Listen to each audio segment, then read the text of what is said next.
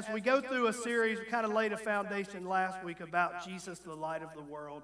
But I want us to look at probably about 4 more sermons in a series of Jesus being the light. He is the light in the darkness. If you believe that, say amen this morning. Jesus is the light in the darkness. There's so much darkness seemingly around us, so much deceit, confusion, chaos even, but there is a light, an eternal light. His name is Jesus, and his light is not diminished by the problems of this world.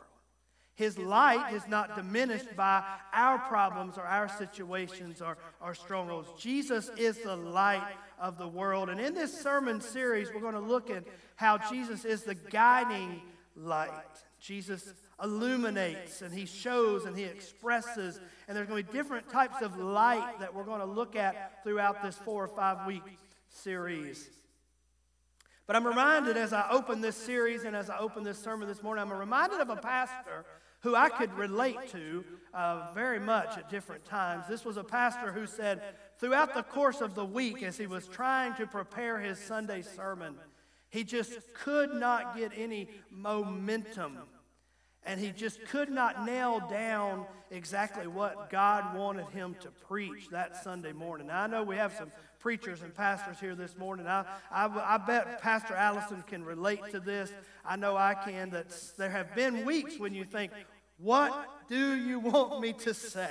What do you want me to preach? And you can find a topic and you start digging in and then you just realize in your heart, in your soul, it's like, that's just not it. Or there have been times I have almost had a whole sermon prepared and only to realize, I just don't think that's not for this week. That's just not what the Lord is saying or how he's saying it.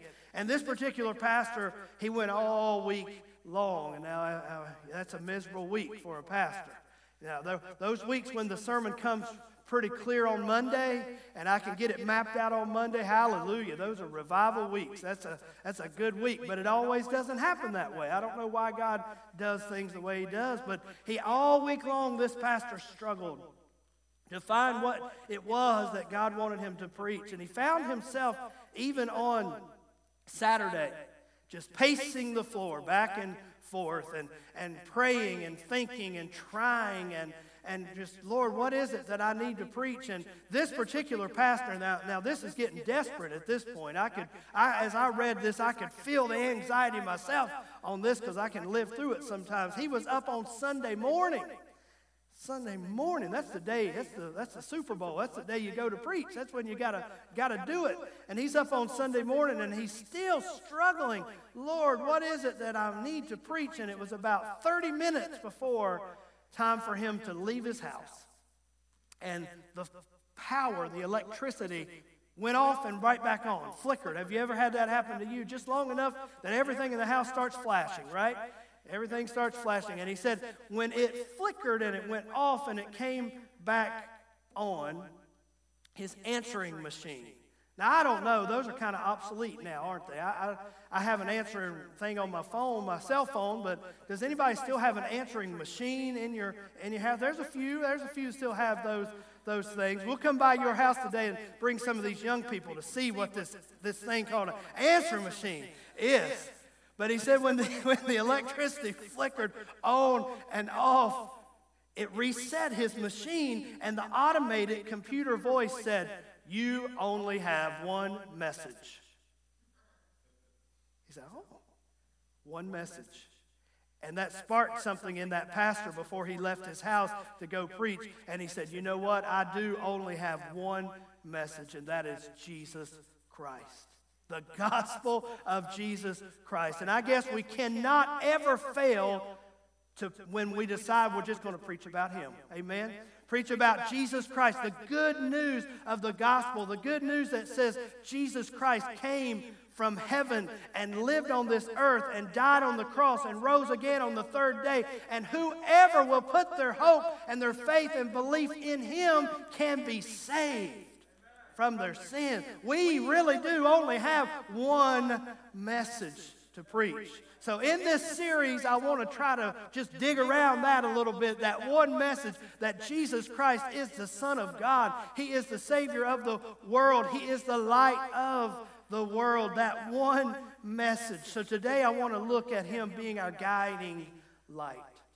Our guiding light. I could think about maybe walking through the house and maybe you're using a little flashlight to guide the way, or now we pull out our cell phones, right, and turn on the light and to guide and see and navigate. But a guide is important. A guide is so important. I thought about back in 2017, my wife and I went with another pastoral couple to Honduras in South America. We actually were hoping to try to adopt a little girl by the name of Nicole. And we really thought that was going to work out, and it just never did work out. But we went down to Honduras, and the entire time that we were in that country, we had a guide.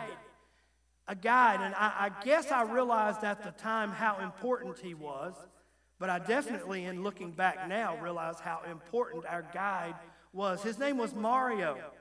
And Mario was with us. He met us at the airport when we got off the plane there in Tegucigalpa. It's one of the most dangerous airports, they said, for landing in the world. I didn't tell my wife that until after we had landed there.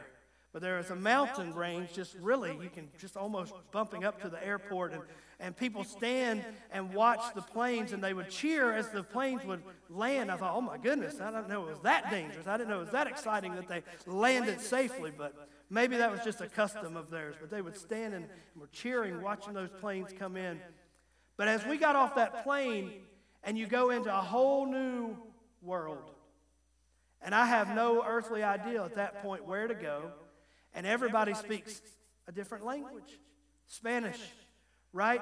And we had to navigate until we found Mario. I think the other pastoral couple must have flown separately. I don't think we flew together. And so before we all got together, we are just, she and I, in this world until we found our guide. Couldn't communicate with the people, didn't know where to go, didn't know what to do. I had that same type of feeling a little bit last summer when I went to Colombia to go be with Wayne Wozniak. I was a little nervous, a little apprehensive. I was flying by myself, and once I landed in Colombia, it was the same thing. He said, you go through customs, you do this, you do that, but because of COVID, I can't come in the airport. So you need to find X entrance. And it's going to be very busy, and I'll be standing outside of that entrance. Oh, Lord, help me to find X entrance. A guide is very important when you're in those situations. When we were in Honduras with Mario, and when I was in Colombia with Wayne, they were with me the entire time. They helped me navigate. They took me from place to place. I didn't know the geography. I didn't know where to go and what turns to go. There were times with Mario that the other pastor would say, well, I want to go here. And Mario would say, no, there are gangs that control that whole area. It's not safe for you to go there. So that guide would keep us safe and keep us from going to the wrong place. He would help us overcome barriers. You know, our money doesn't spend the same as their money. I remember going with Wayne to the mall at Columbia and taking my money and exchanging it at a little place, and he had to help me overcome all that barrier so I would have the right money to spend while I was there. You took the few American dollars, and then you get about that much of theirs, and you feel like you're very wealthy. It's very deceptive, because our dollar's that much, and there's this much, and you're just carrying it around trying to navigate. But our guide helped us navigate barriers, helped us keep us safe. He helped us with provision to know what to eat and what not to eat and what to avoid and where to go. And I tell us all of that this morning because I know the importance, practically speaking, of a guide when I was in Colombia and a guide when I was in Honduras. But I know, spiritually speaking, how much I need Jesus Christ to be my guide in living this life. Do you believe that? Say amen. All of those things that I just mentioned, our safety, our provision, our decisions, overcoming barriers, being led in the right directions, the guide, the light is Jesus Christ, and He is here for you, and He is here for me. And I thank God that He is our guide. Let's talk about that a little bit more this morning. Let's talk about what Jesus said about Himself in our lives. He said, the next slide says this, Jesus said, there is only, say that word with me, one. There is only one way to God. Now, this is not a very popular thing to say in this culture. And I can watch the news, I can watch things on television, and we can see that folks can refer to a higher power, and everybody's okay with that. Folks can even use the word God even, and folks are okay with that. But it is when we dig down into it and we use this name, Jesus, is when people get offended. And it's not politically correct any longer to say anything about Jesus. Leave that name out of it. I was in a very public meeting of educators and leaders one time, and someone prayed, and he ended his prayer this way. He said, in God's name. In God's name. Now that leaves it pretty broad. That leaves it pretty broad, and I think he did that intentionally, and that's the mindset of this culture. But I want to say something this morning. The only prayer that's going to get through is going to be the prayer that is prayed through Jesus Christ.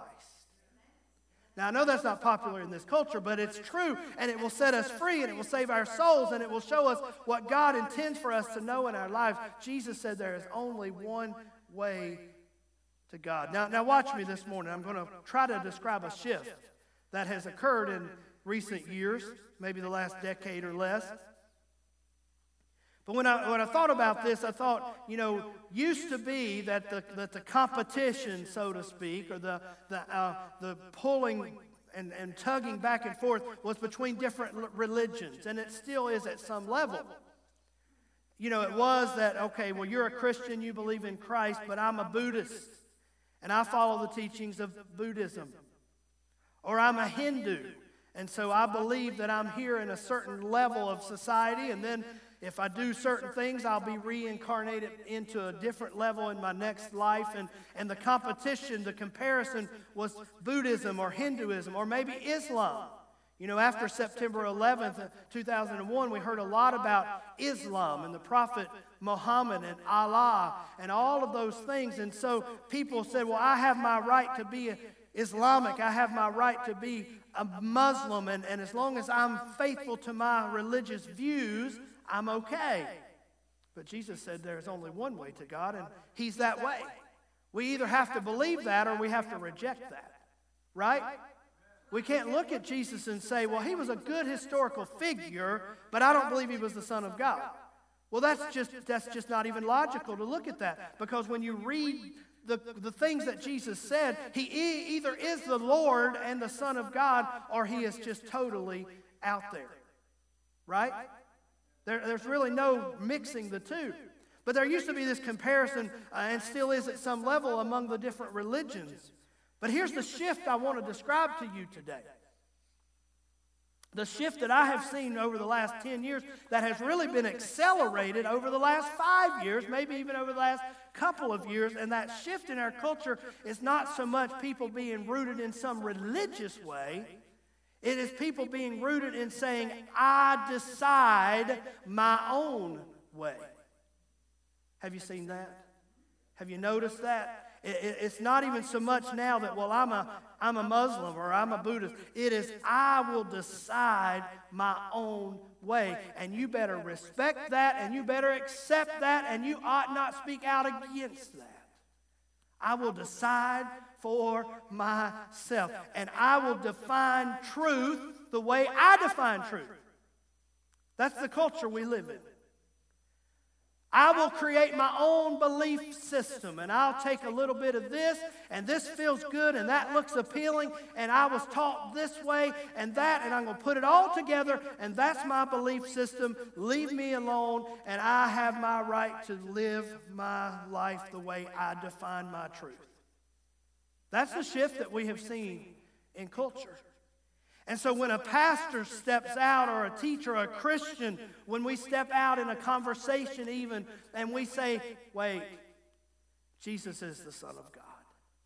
Jesus is the only way to God. It becomes a very adversarial message, but it doesn't have to be an adversarial message if we would listen and understand what it means and the beauty of the fact that Jesus is the only way to God. He is the Son of God, and He provides life to us. It can be a beautiful thing.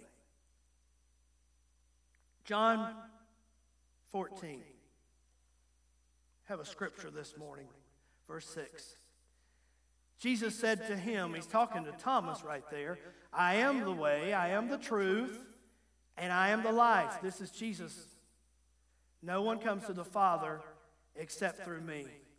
When you start studying out chapter 14, you see a lot of things that are happening in that chapter. And in fact, if I could assign you some homework, I would assign this homework to you. Go home and read and think about John chapter 14. There's so much in there, I will not be able to preach it all and bring it all out in one sermon. Read that chapter. But some of that chapter, Jesus is dealing with the Pharisees and the religious leaders, and he's really teaching and saying that you are following yourselves, and you are following what you want to believe, and you're really not listening to what God is saying and what God is doing.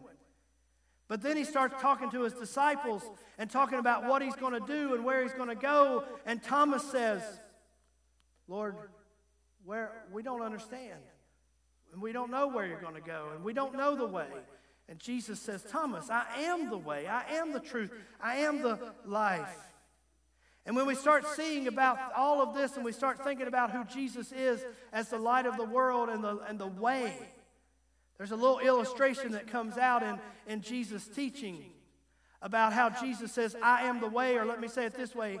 He also said, I am the door. Like that door over there that's open. Now I'm going to close that because that bothers me. Now, if that door's closed and locked, whoever's in there, sorry, they can't get out, can they? There's a little illustration about Jesus being the door. There's a little illustration where he says that I'm the way, he says I'm the door, and he says you come in and you're going to find pasture and you're going to find safety, right? But what happens as I went over and shut that door, Jesus himself in the illustration, if you study it out and think about what he's saying, a shepherd would take them into a closed area. Not a closet like that, but it works for today. And he would lay down at the entrance. The shepherd would lay down. So as I close that door, think about Jesus laying down there at that door and says, the enemy's not getting in. The wolves and the thieves and the robbers and the people who would hurt you or kill you or steal you, they're not getting in. And I'm laying here, and I'm going to make sure I keep you inside the safe fold. Isn't that a beautiful way? Isn't that a beautiful way? And what he's saying there, you come through my door, you will be saved. Somebody say amen. You will be saved. But then he says, really what he's saying, and I'm paraphrasing here, but if you come through my door, not only will you be saved, you will be secure. Now more than ever, people around us need to know there is security in Jesus Christ. We don't have to live this world being up and down like a yo-yo, up and down like a jack-in-the-box, up and down like a roller coaster. How many examples do you want? We don't have to live that way. We can live in security. In security, knowing that Jesus Christ is the light of the world and he leads our lives. So when I go in and he shuts the door, he lays down and he says, you're saved. You're secure. There is security. Oh, I feel like preaching. I ought to stay up till 2 a.m. more often. But not only when he shuts that door, he lays there and protects us. We're saved. Yes. We're secure. Yes. But he gives us sustenance. He said, you will go in, you will find rest, but you will find pasture. What is that? That's what I like. That's what those sheep that I like, they go in an all-you-can-eat buffet. Yeah. I'm going to feed you. I'm going to take care of you. You will find sustenance. Oh, that's good. All that's good. It's great. All my needs are supplied through him.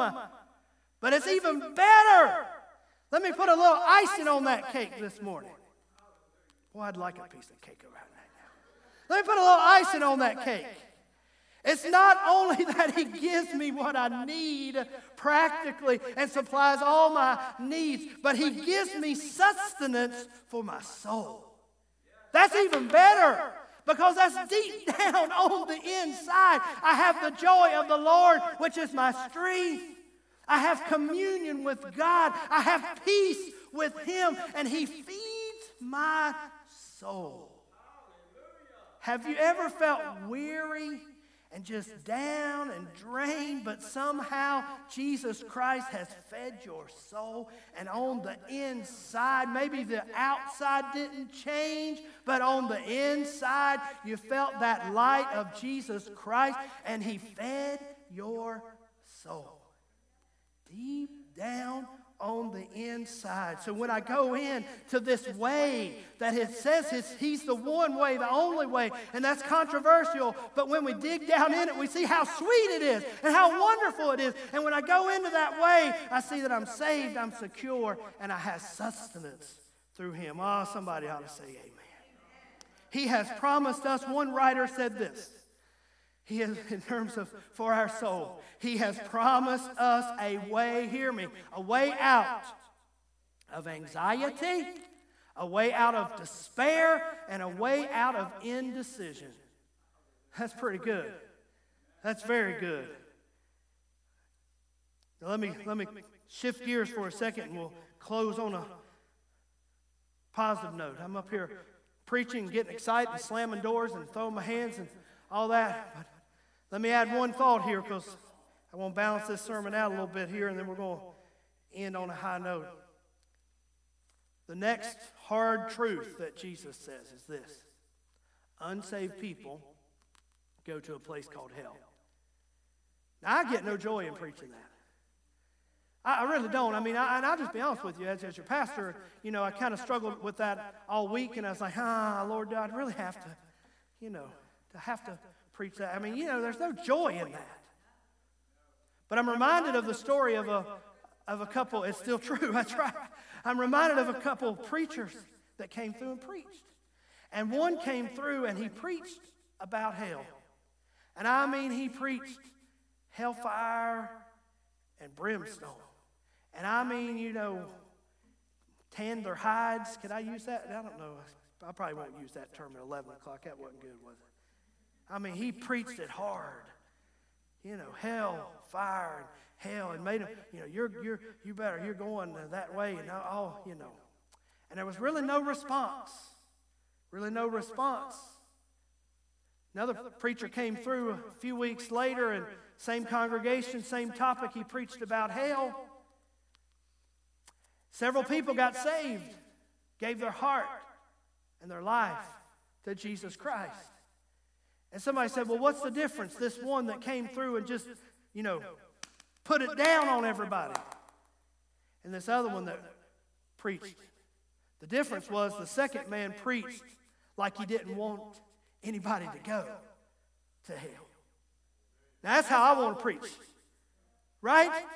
That's how I want to preach it this morning. I know hell is an awful place. Hell is a place of isolation. There are no parts. Somebody said, I'll see you in hell and we'll party together. No. You won't see anybody in hell. It's a place of outer darkness. It's an endless pit. You will be falling and falling. Nobody will see anybody in hell. It's a place of torment, of gnashing of teeth. and outer darkness. You know who spoke the most about hell? Jesus. Jesus. It's an awful place of burning and torment, of eternal punishment. And I think even worse than that will be the separation from God himself and from everybody else that we've loved. Now, we can preach that in two ways, I guess, couldn't we? But I want to be like that second preacher. I want to tell you the reality. I gave you just a little tidbit of what hell is like. That's enough for me to say I don't want to go and I don't want you to go. And I hope you hear my heart this morning that I bring up the topic not to blast anybody, not to threaten anybody, but I bring it up to say, if you're here this morning and you're not ready to go to heaven, you can make things right today. I'm here this morning to say hell is a real place, but it does not have to be your destination. We can be saved, gloriously saved, our sins forgiven, washed by the blood of Jesus Christ, on our way to a place called heaven, and we do not have to go to a place called hell. Final point here this morning. Well, let's show that scripture, just so you'll see what I'm preaching about. Matthew 10:28. This is Jesus again. Everything I've said today is backed up by Jesus. My goal as a preacher is to share to you the words of Jesus Christ, right? Not my theories, my thoughts. Matthew 10:28. Jesus said this, and do not fear those who kill the body, but cannot kill the soul. But rather fear him, talking about God, who is able to destroy both soul and body in hell. Right? Fear him enough to say, I want you to come into my heart, in my life. Forgive my sins. I want to live for you. I want to walk in this way. I want to turn from my sin. I want to head to a place called heaven. I have a final quote I want us to chew on a little bit here this morning in our response time. Unless a person comes to Christ seeking to be a different person, he is not coming to Christ at all. A.W. Tozer. He's saying, Tozer here, one of the great theologians of the past, he's saying, let's mean business with God, right? Mean business. Let's not just stand and repeat a few words after a pastor and say, well, I'm all right, or come and shake somebody's hand. Or what he's saying there is, when I come into the way, when I accept Jesus Christ as my personal Lord and Savior, it is the most important decision, most significant decision that I would ever make. Amen? And I asked you this morning, have you made that decision?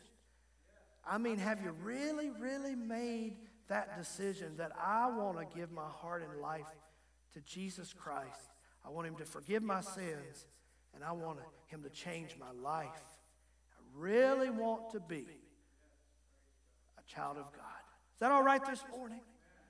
Would you stand with me today, and we're going to pray, and as we do so often, would you examine your heart and life this morning?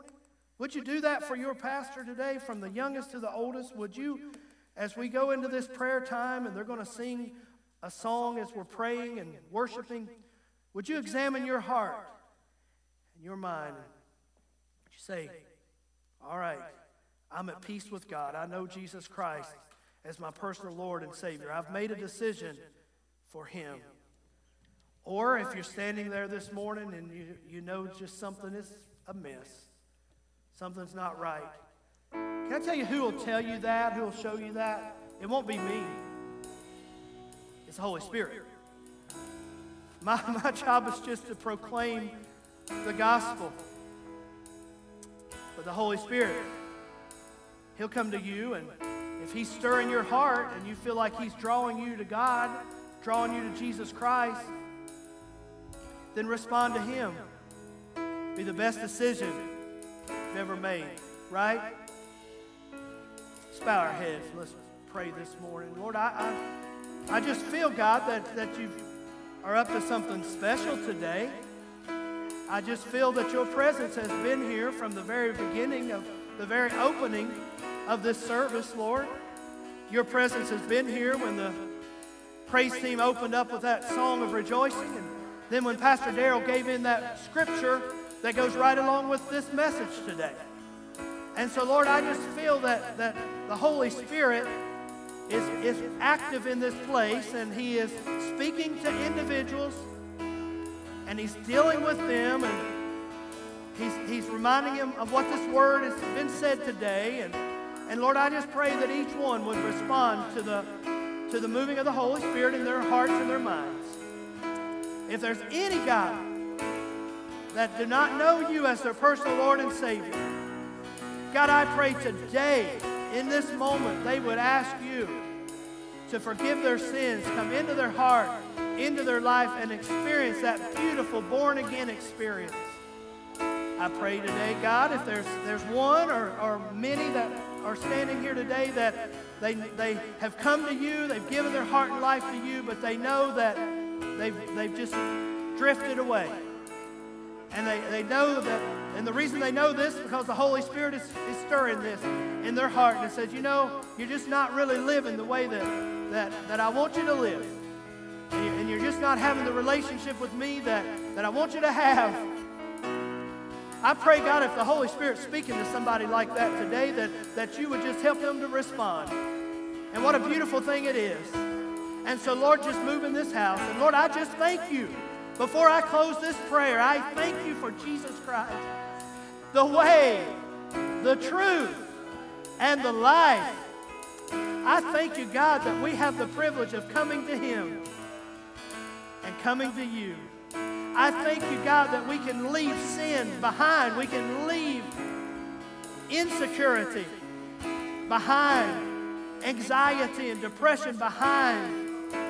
The things that perplex us, we can leave them behind, and we can step into a new life with You. Holy Spirit, bless Your people today, even as we pray.